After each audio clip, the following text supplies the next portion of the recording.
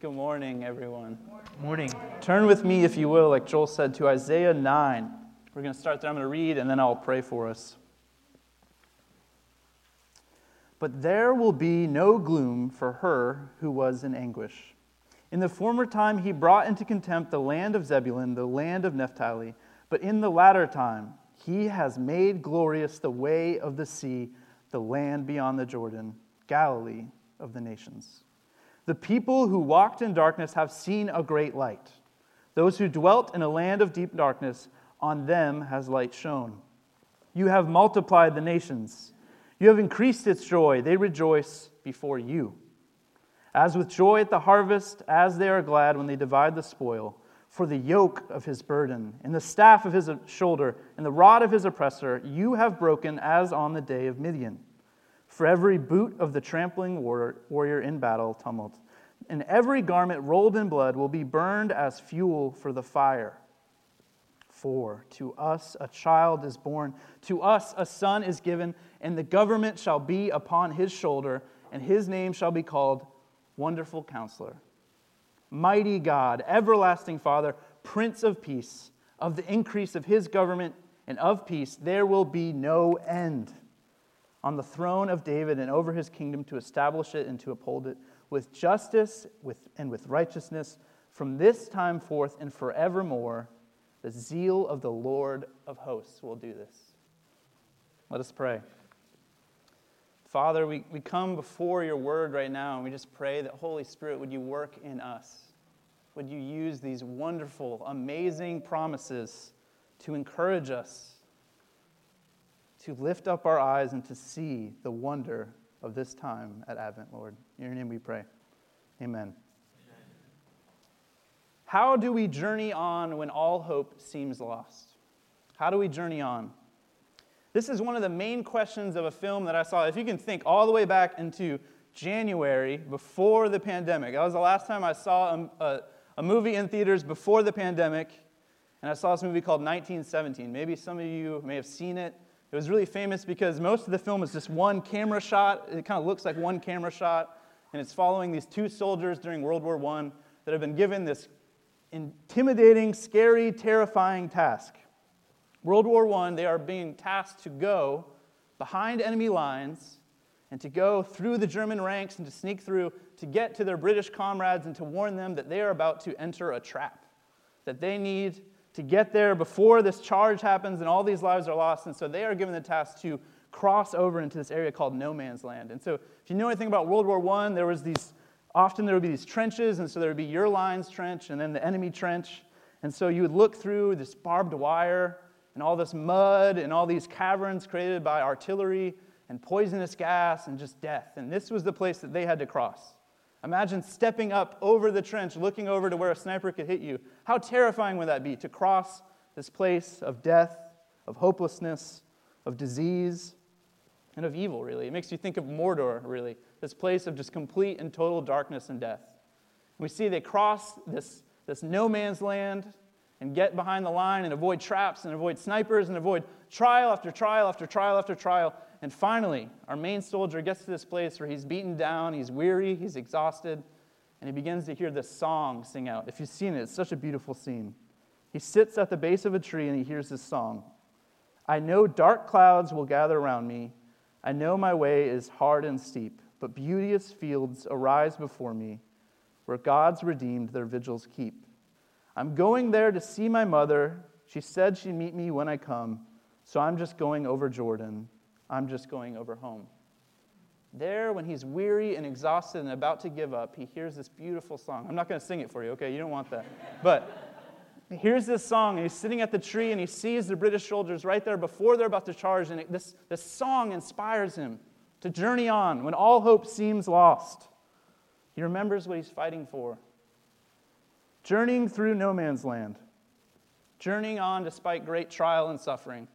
Does that sound familiar at all to anyone? 2020, this unnatural time, this no man's land, if you will, this spiritual no man's land isn't what it can feel like. For many of us, it's been a time of great loss. From loss of work, to close down businesses, to loss of loved ones, to a loss of community, We've missed out on opportunities. We've missed out on travel. We've missed out on milestones. At times, 2020 has felt like journeying through no man's land, a land of death, fear, and hopelessness. And in our journey of faith, we are tired and we are weary, are we not? And how are we to journey on when all hope seems lost? And here we arrive at Isaiah 9. And if you know anything about this text, during this time, the Israelites were thinking some of the exact same things, living in their own no man's land. If you know about the history of Israel during this time, they had just experienced a civil war, right? The southern kingdom, the northern kingdom had split up. And here we see the northern kingdom had just been sent into exile. The people of Assyria had just conquered them and had taken off some of them. And just imagine seeing your city being burned down, your family being taken off into exile, your business being destroyed, your neighbors being removed. And so Isaiah uses these words right at the end of chapter 8 to describe the context. Gloom and spiritual darkness. This is into what Isaiah 9 comes. This place of no man's land.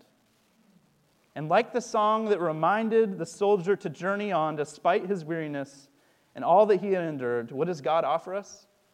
These wonderful promises. They are a beacon of hope. They cry out to us on our journey, wherever we are, no matter what we are doing, no matter how tired, no matter how weary we feel, we see these promises and they inspire us. We can look to God's certain and true promises, can we not? And so in this text, we see there's so many promises here. We could do an entire Advent series just on Isaiah 9, but we're just going to go through three main promises today. We're going to look at the promise of light in the darkness, the promise of freedom from bondage, and the promise of the righteous king. Light in the darkness, freedom from bondage, and the promise of the righteous king. So let's first look at God's promise of light in the darkness. Look at me, if you will, at verse 1. But there will be no gloom for her who is in anguish. In the former time he brought into contempt the land of Zebulun and the land of Naphtali. Then the latter time he has made glorious the way of the sea, the land beyond the Jordan, Galilee of the nations. So maybe you're reading that, you're like, what in the world is he talking about right there? What is this business with Zebulun and Naphtali? You kind of have to reach back into kind of some of your Sunday school knowledge, your Old Testament history, and think back, what is he referring to? Why are they gloom and anguish? And then why is something glorious going to happen? And so if you remember all the way back into 2 Kings 15, what you have to know about this region is this is kind of one of the areas that got first hit by invading armies. That where they would come through, this was the place that often got first hit by the Assyrians. What we see in 2 Kings 15 is that they have just been taken off into exile. And so it's to these people that, like I mentioned, their houses being burned down, their city being destroyed, their neighbors being taken away, families being separated. Isaiah sees these words. And how crazy does it seem? He has made glorious the way of the sea, the land beyond the Jordan, Galilee of the nations. Imagine hearing those words after everything you just experienced. You're like, what? What's so glorious? What are you talking about, Isaiah? This is anything but glorious. What are you talking about? You see the tense of the verbs he's using? They're past tense, right? That doesn't make any sense. And so when we read that, why that's taking place, if you know anything about this, what he's promising is 700 years in the future. But he's referring to it as if it's already happened. And why is that? Commentators call this a prophetic perfect. And what it means is that the prophet has seen this, and he is so confident that it's going to take place that in his mind it's already happened. How crazy is that? He is so assured and he is so full of faith that this is going to take place that to him it looks like it's already taken place in the way that he writes it. That's how assured and confident he is that God is going to make glorious this land. And so maybe you already know where this is connected. Does Galilee sound familiar at all to anybody? Turn over to Matthew 4, verses 12 through 16. Read this. Now when he heard that John had been arrested, he withdrew into Galilee, speaking of Jesus. And leaving Nazareth, he went and lived in Capernaum by the sea, in where? The territory of Zebulun and Naphtali. So that what was spoken by the prophet Isaiah might be fulfilled. 700 years later, the land of Zebulun and the land of Naphtali, the way of the sea beyond the Jordan, Galilee of the Gentiles. The people dwelling in darkness have seen a great light. For those dwelling in the region of the shadow of death, on them a light has dawned. How amazing is that? 700 years later, the promise is kept. God is faithful. God is good. And we see that in verse 2. Look with me. The people who walked in darkness have seen a great light. Those who dwelt in a land of deep darkness, on them has light shone. You see that darkness repeated over and over. That's both the darkness outside. I mean, think of the context. Feel how dark that would be to have experienced this exile and this conquering by the Assyrians. But even more so, it was darkness within them. It was inside as well. If you know anything about them, as the king went, so often the people went with them. And so this northern kingdom had followed their kings into idolatry, and they were running in spiritual darkness, really, right? Running away from God, like the blind leading the blind, and not knowing what to do. And then here we have this promise that light has shone, and they have seen a great light. Again, that past tense, that it is so confident that it is going to take place that he writes it in this tense. That's how we read it. Hope is sure, and we know that hope is Jesus, the light of the world. And so it's this time of the year again where when I'm thinking about darkness and light, it's hard for me not to think about how I'm one of those crazy people that wakes up way too early and gets up and in complete darkness goes and wanders off into the woods like a crazy person, right? And I go out into the woods, and I like to think of myself as a hunter, but really I should just be called a guy who is cold and stands in the wood and watches squirrels, because that's really all I'm seeing right now, okay? Not very successful hunter right now. But one of the things that's so amazing about hunting, if you've ever gone out in the morning before, and you're sitting out there in complete darkness, you can't really see anything. It could be like 10 yards away. It could be a deer for all you know, but it's probably a bush and a tree in my experience. But you can't even tell. It's complete darkness, and you're sitting there, and it's eerily quiet, and you're trying to be quiet, and you don't hear anything. And then every morning, a miracle takes place. Because slowly the light begins to rise, and slowly you can begin to see, and slowly the birds begin to sing, and you have this beautiful sunrise, and then squirrels start like launching themselves from tree to tree, and the forest becomes alive around you. Every morning, it's a miracle. And the darkness is removed. What was once complete darkness, absent of light, is now alive. And in the same way, Isaiah is saying that. The people who walked in darkness have seen a great light. To Isaiah, as certain as the sunrise is the light that would shine on his people. Like a sunrise, so the coming Messiah would bring life, beauty, illumination, warmth into their lives. And in the New Testament, we see this light in the person and in the work of Jesus. If you're familiar, John 1:4 says this, "In him was life, and the light was the life of men. I am the life," and then John 8:12, "I am the light of the world. Whoever follows me will not walk in darkness, but will have the light of life." 1 John 5-7, "God is light, and in him is no darkness at all. If we say we have fellowship with him while we walk in darkness, we lie and do not practice the truth. But if we walk in the light, as he is in the light, we have fellowship with one another, and the blood of Jesus, his Son, cleanses us from all sin." Amazing. God is both the light and the source of light, and in him is life. That's the promises we see. And what is the only thing that can lead you out of the darkness when you're in complete darkness? Light, right? It's not more darkness. It's not the blind leading the blind. It is we need the light of the world that breaks through the darkness. There's something so amazing about this Advent season, right? It's one of the darkest parts of the year. It gets so dark so early, but yet we have all these visible reminders around us. We literally have these candles right here. Light. And then there's lights on the trees sitting right there. That even while it feels so dark physically outside, we have these visible reminders we can come to. In the same way, I invite you during this season, that even as how dark it feels in 2020, and as dark as it may feel no matter whatever circumstances you're going through right now, to look and to use these visible reminders of the truths that we've just read, that the light is coming, that the light will return, and the light will destroy all of darkness, amen? That there will be no more darkness, because as sure as we can see is that this candle is lighting us up right here, is as sure as Isaiah is that the light will come. That is our promise. No matter how dark it gets, remember the light of the world, the light that will destroy all darkness. But there's more. That's the beauty of this text. There's so much more here. God not only promises light in the darkness, but also freedom from bondage. Look with me at verse 3. You have multiplied the nation, you have increased its joy.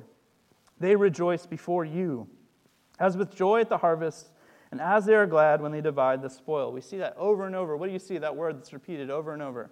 Joy and gladness. For the nations are increasing, we see. That the light is beginning to spread. And we even see that fulfilled most fully in the book of Revelation, if you remember, where we hear that people from every tribe, tongue, and nation will come together and they will shout, "Salvation belongs to the Lord, for the light is spreading." And we see that they're celebrating here. Like he gives us examples of harvest and of dividing the spoil after a great victory. And why are they celebrating? And to who are they celebrating? Did you catch that? They rejoice before you, before the Lord, and before what he has done. They are rejoicing before him. And so Isaiah is going to give us 3 reasons for his rejoicing, if you catch it. If you look at verse 4 and verse 5 and verse 6, you notice they all start with the same word, for. And so we see in verse 4, the first one, for the yoke of his burden and the staff for his shoulder and the rod of his oppressor, you have broken as on the day of Midian. Do you see that? Think of those language, those terms that we see. We see a yoke, a staff, and a rod. And think about Israel's history. When you think of those words, what would probably be one of the first things that would come to your mind, knowing all that they've gone through?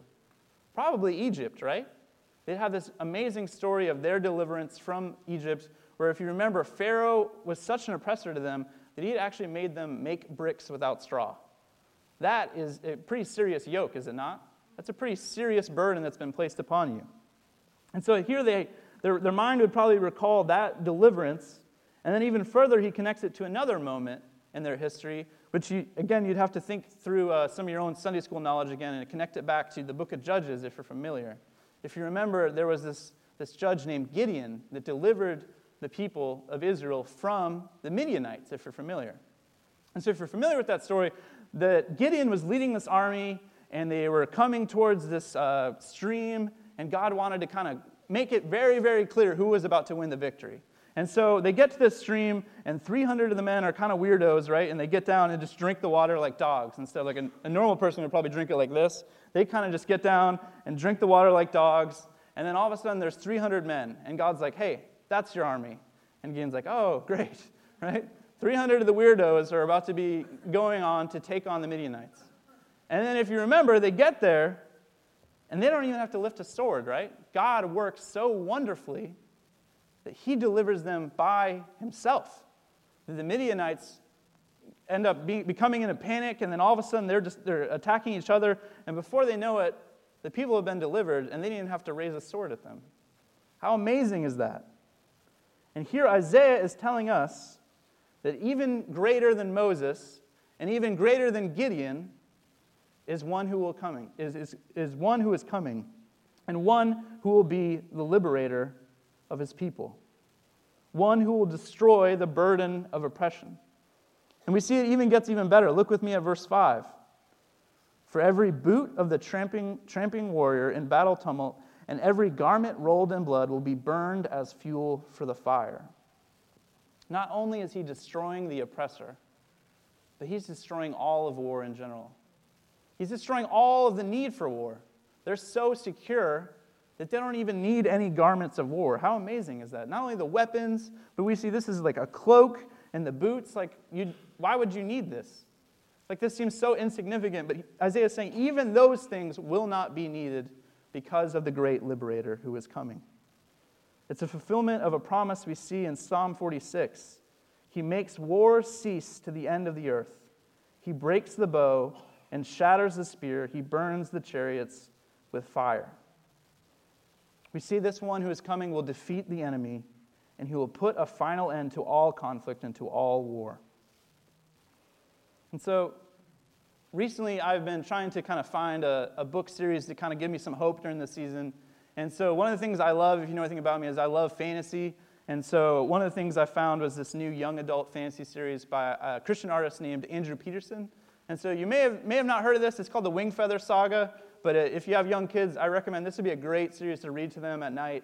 I found it to be so hope-filled and wonderful. And one of the things that takes place, like all good stories, there's a big bad guy and a bad army, and the good guys, our heroes, right, have to deliver the people, like all good stories. And so one of these places of evil is this place called the Fork Factory. And so this is a factory that all day long constantly is running, churning out weapons for the evil guys, right? Like all the bad guys, they're making the weapons of war, and it's actually run by kidnapped children from the surrounding community. And so these kids are basically forced all day long to work in this factory. And so this evil overseer calls them tools. He doesn't even call them by their own names. And so this place of constant backbreaking labor and hopelessness, we see that these children have begun to forget who they are. They don't remember their names. They don't remember their families. And so slowly they lose hope, and they just become tools. Tools in the factory until something good begins to happen, right? And in all good stories, that's not the end of the story. And so hope begins to enter the factory through a young girl who begins to go around the factory and remind them of their names. And slowly the children begin to remember who they are, and they remember their families, and they begin to long for something better, for something more. And they begin to start an uprising. And they cast aside the overseer, and they put him away, and they throw down the weapons of war, and they are liberated.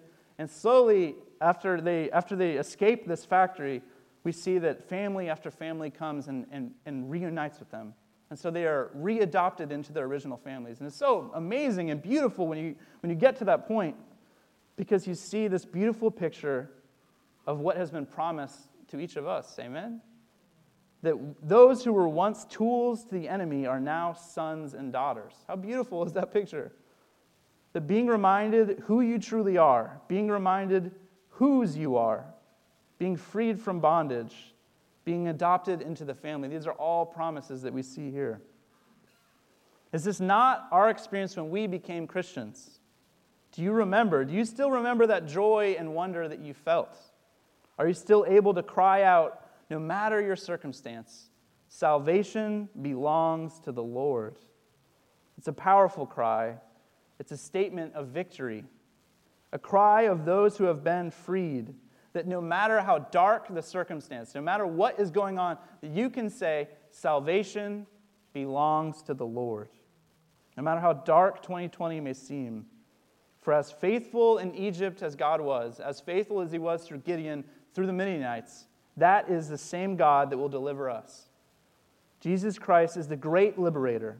He reminds us of who we truly are, and he reminds us that we have been made in the image of God, and he frees us from bondage and adopts us into his family. How amazing is that truth? Do not lose hold of this wonderful promise. Let it be an anchor to your soul right now in whatever storm you're going through. Those wonderful promises that we see in Isaiah 9. But there's even more. God not only promises light in the darkness, not only freedom from bondage, but we see that he is promising us the coming righteous king who will reign forever. Look at verse 6. This is the final four that Isaiah has been listing. This is kind of the climax of this promise we see.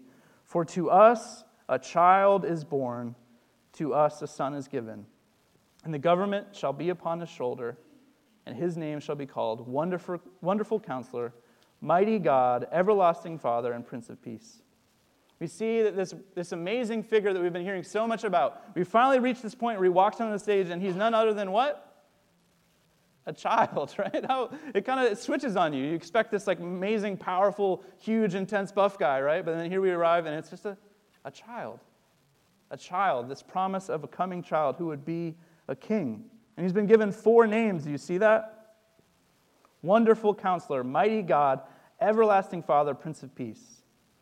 We see a wonderful counselor. When you hear that, think supernatural. Wonderful as in supernatural. That this is someone so full of wisdom and discernment that he is wonderful, supernatural in his ability to see whatever path he's going to lead his people. Wherever he leads them, it's going to be the right path, full of wisdom. And even further, we see that he is mighty God. And this is actually a divine title. If you're familiar with, in Deuteronomy 10, this actually refers to Yahweh. This is the same words used of Yahweh. So this is no human king. This is no, as amazing as David was, right? David was kind of the amazing king to them. This is someone even better than David. This is someone divine, the title of deity. But even further than that, we see he is everlasting Father.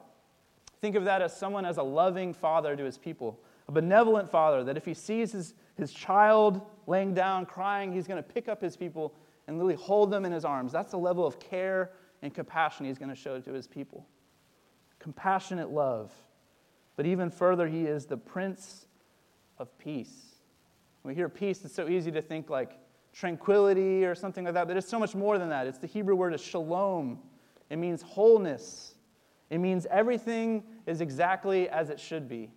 It's a restoration of all things, that this king is going to be a prince of shalom, dispensing restoration. Not only here amongst us, but with us, with God. We see that from Romans 5, that he is going to restore right relationship between us and God, restoring all things. Shalom. This is the coming king. And Isaiah tells us even more. Look at verse 7. Of the increase of his government and of peace there will be no end. On the throne of David and over his kingdom to establish it and to uphold it with justice and with righteousness from this time forth and forevermore. The zeal of the Lord of the hosts will do this. We see several things here. We see that this will have no end. This reign will not end from this time forth and forevermore. That this is no ordinary king. This is the King of all kings. The fulfillment, if you remember, of God's covenant back in 2 Samuel 7. The King of all kings. And his reign will be one of justice and righteousness. So often, the people of Israel saw kings that led them the wrong way. If you've read their history, if you've read all of the kings that led them into idolatry after idolatry, right? Bad king after bad king after bad king. This king is going to lead them the right way. It's literally going to be Emmanuel, God with us. That fellowship, that community, that harmony. This is the way that the king always was supposed to be. And this will be done by how? Did you catch that at the end of verse 7? It's so important. The zeal of the Lord of the hosts will do this. God's burning passion will accomplish this. God will not rest until these things are fulfilled. How amazing is that? All this from the promise of a coming child, the king. And it's hard for me to read child over and over and not think about where me and Leanne are right now and what we're going through. We just received this amazing news that we're pregnant and expecting, and so that's kind of just, been a whirlwind in our life. And so we've had, so many conversations with family and friends and telling in-laws and my parents and just, tears of joy that we've experienced. And my mom thought I was lying for some reason, but I don't know what that says about me, but we just had so many wonderful conversations, and it's just so wild to me that something so small, literally like the size of a peanut, right, is causing such wonder and joy and just really flipping up our life upside down, but in such a wonderful way. It's been such a wonderful moment of 2020 for us. And just this past Thursday, we went to the doctor, and they put this little machine up against Leanne that we got to hear a heartbeat. We just, all of a sudden, we hear this thud, thud, thud, thud, thud, thud, thud, thud. It's just like, what? That's inside of you? That's crazy. You just cannot comprehend that there is a little life. But once you hear it, it becomes so real. And it's just like, that's our baby. It's so wild to me that this small little thing that could seem so insignificant is so meaningful and so wonderful to us. It's life. It's wonder. It's joy, right? It's brought so much. And how much more is that what we're seeing here? That this child is bringing shalom, is bringing peace, is bringing wholeness. This is such an amazing promise. We can't even comprehend how important this is, what Isaiah is saying here. And so I ask you today, are you weary this Advent season? Are you scraping by? Are you feeling as though you are in a spiritual no man's land? I want you to hear these wonderful promises and to listen to this truly good news. Stand firmly upon this truth. The zeal of the Lord will accomplish this. Have you lost hope this year? Has your faith faltered in any way? The zeal of the Lord will accomplish this. Not our weary hearts, not our tired hands, not our exhausted minds, not our fickle feelings, not our inconsistent belief. The zeal of the Lord will accomplish this. Amen? Rest in this amazing truth. And I want to close with this quote that just beautifully summarizes this whole text. I couldn't say it better, so I got to quote him. Ray Ortlund, in his commentary, he says this: Jesus Christ, the Lord, our crucified, risen, reigning, and coming Savior, will not come back to tweak this problem or that. He will return with a massive correction of all systematic evil forever. And this is the best part. Of the increase of his government and of peace, there will be no end. The empire of grace will forever expand. If we live by faith in him now, accepting his weakness as our strength and his folly as our wisdom, we will be there to enjoy his triumph. Forever ascending, forever enlarging, forever accelerating, forever intensifying. There will never come one moment when we will say, this is the limit. He can't think of anything new. We've seen it all. No. The finite will experience ever more wonderfully the infinite. And every new moment will be better than the last. Did you hear that? 2020 has felt like every new moment is going to be worse than the last. But did you hear that? Forever ascending, forever enlarging, forever accelerating, forever intensifying. The finite will experience ever more wonderfully. The infinite and every new moment will be better than the last. Amen? How wonderful is that promise? God's promises are a beacon of hope for us. Rest in them in this 2020, in this no man's land. Rest in these wonderful promises. Let me pray. Father, we thank you so much for this text. No matter how weary and exhausted we may be, we can run to this text and see that you are a good God, that you are faithful, and that every moment will be better than the last under your reign. In your name we pray. Amen.